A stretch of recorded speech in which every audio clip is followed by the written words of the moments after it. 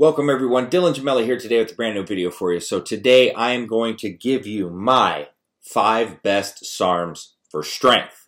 But before we get into that, I just want to ask everybody, if you're enjoying the channel, please hit that subscribe button. It really helps to get the channel to grow. That allows me to do more content. As you can see, more content's been coming because the channel's been growing. And I'll just continue to pump it out the more support we get. Also, if you enjoy the videos, hit that like button because that also goes a million miles to help the channel grow. And if you're subscribed, hit that bell notification. Otherwise, you're not going to get any of the updates when new content's coming out. So let's jump into it. Now, remember, everybody, this is just my list. I'm not saying it's the holy of holy of holy. I'm not saying you can't disagree, but for God's sake, some people get so angry and want to just go crazy. If you have a different opinion, awesome. Let's just compare and chop it up. That's all we got to do. There's no need to get crazy or whatever. I'm not going to lose sleep over it if you disagree. I like to hear other people's opinions and why. It's cool, man. That's what it's all about, so we can compare and learn. I got to give honorable mention to MK2866 right off the jump. Didn't make my top 5. I love 2866, probably the most versatile SARM out there, and it's really good for strength, but I don't quite think it's up to par with these other 5. Now, also, mind you, there's not huge separation here between the 5. I'm not saying because something's ranked 5, it couldn't easily be number 1 because there's not that much separation. I think that 1 is a little bit more, stands out a little bit more for very, many different reasons, but they're not that far apart. It's not like Anadrol's up here and Anavar, and even though Anavar does get you pretty damn strong, I mean, we're talking Anadrol, right? So it's not that kind of gap that we're talking. All of these get you strong, and really, just like I said, Anavar gets you strong too. So, number 5, RAD 140. I know some people probably would have it higher on their list. I just think the ones I have ahead of it get you a little bit stronger. But there is no doubt that RAD 140 gets you extremely strong. I mean, think about it.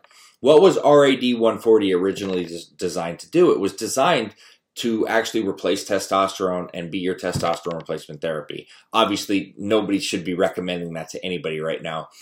But that was the intent. So there's a lot of properties there. And RAD 140 will get you extremely strong. It will. I'm not saying it's going to turn you into Mr. Olympia, but it definitely adds some strength. Number 4, LGD 4033 was the king for a very long time till some of the other SARMs that I'm going to mention came out. Most people would have had LGD 4033 number 1 until newer mainstream things started to come out, as I'm going to get to in this list. There's no doubting its strength. I definitely think there's a gap between it and RAD 140. Not huge, but I'm telling you the gap is there. Now, between 3 and 4, the gap is razor thin. And the thing about LGD is it's also one of the more widely used SARMs for bulking because it can add a little bit more size. I've seen people do extremely well 7 to 10 pounds on LGD. Not everybody, but I've seen it done, and you've got to accommodate your eating and your training. And, some people are just hyper reactive to things like that. But it's got the ability to put some size on and definitely adds a strength. Number 3, S4. I know some people are probably going to tilt their head at that. Trust me when I tell you, if you have good quality S4 and you are able, I guess I should put a disclaimer on S4 because not everybody can get to the higher dosing. If you're able to get to about 75 milligrams a day of S4 and not have the vision side effects and you're able to tolerate it, and you can get up to that 100 mark like I've been able to do several times, that's when you see that strength. So I guess there should be a disclaimer there because if you're not able to do that, I would probably put LGD ahead of it. But if you are able to, you're going to notice that you're going to be just amazing strength on S4. And I know it's also maybe an anomaly because S4 isn't a bulking, SARM, but think about halotestin. Not a bulking steroid, and how strong do you get on that? You don't really gain any size on Halo, but you get stronger than, anybody that's used it will be able to vouch for that. So it's not always about the size you get off of something, and S4 packs a punch when it comes to strength. Number 2, YK11. YK11 is awesome. I know I was not a fan of YK11 because I had concerns. And a lot of the stuff coming in wasn't even YK11, or it was just coated with different types of compounds. It was never pure and clean. And when it started getting better and more trust and more people using real YK, YK11's no joke. And YK11 could fight for number one here. It's not quite there, though. It's not. But the strength that you get on YK11, you're going to notice decisively over the other three that I just listed. And that's when I was talking about more mainstream things coming into play. There's a gap there. And anybody that's used good quality YK11 knows YK11's a beast. YK11 could be considered a very, very mild steroid. It's got that kind of punch to it.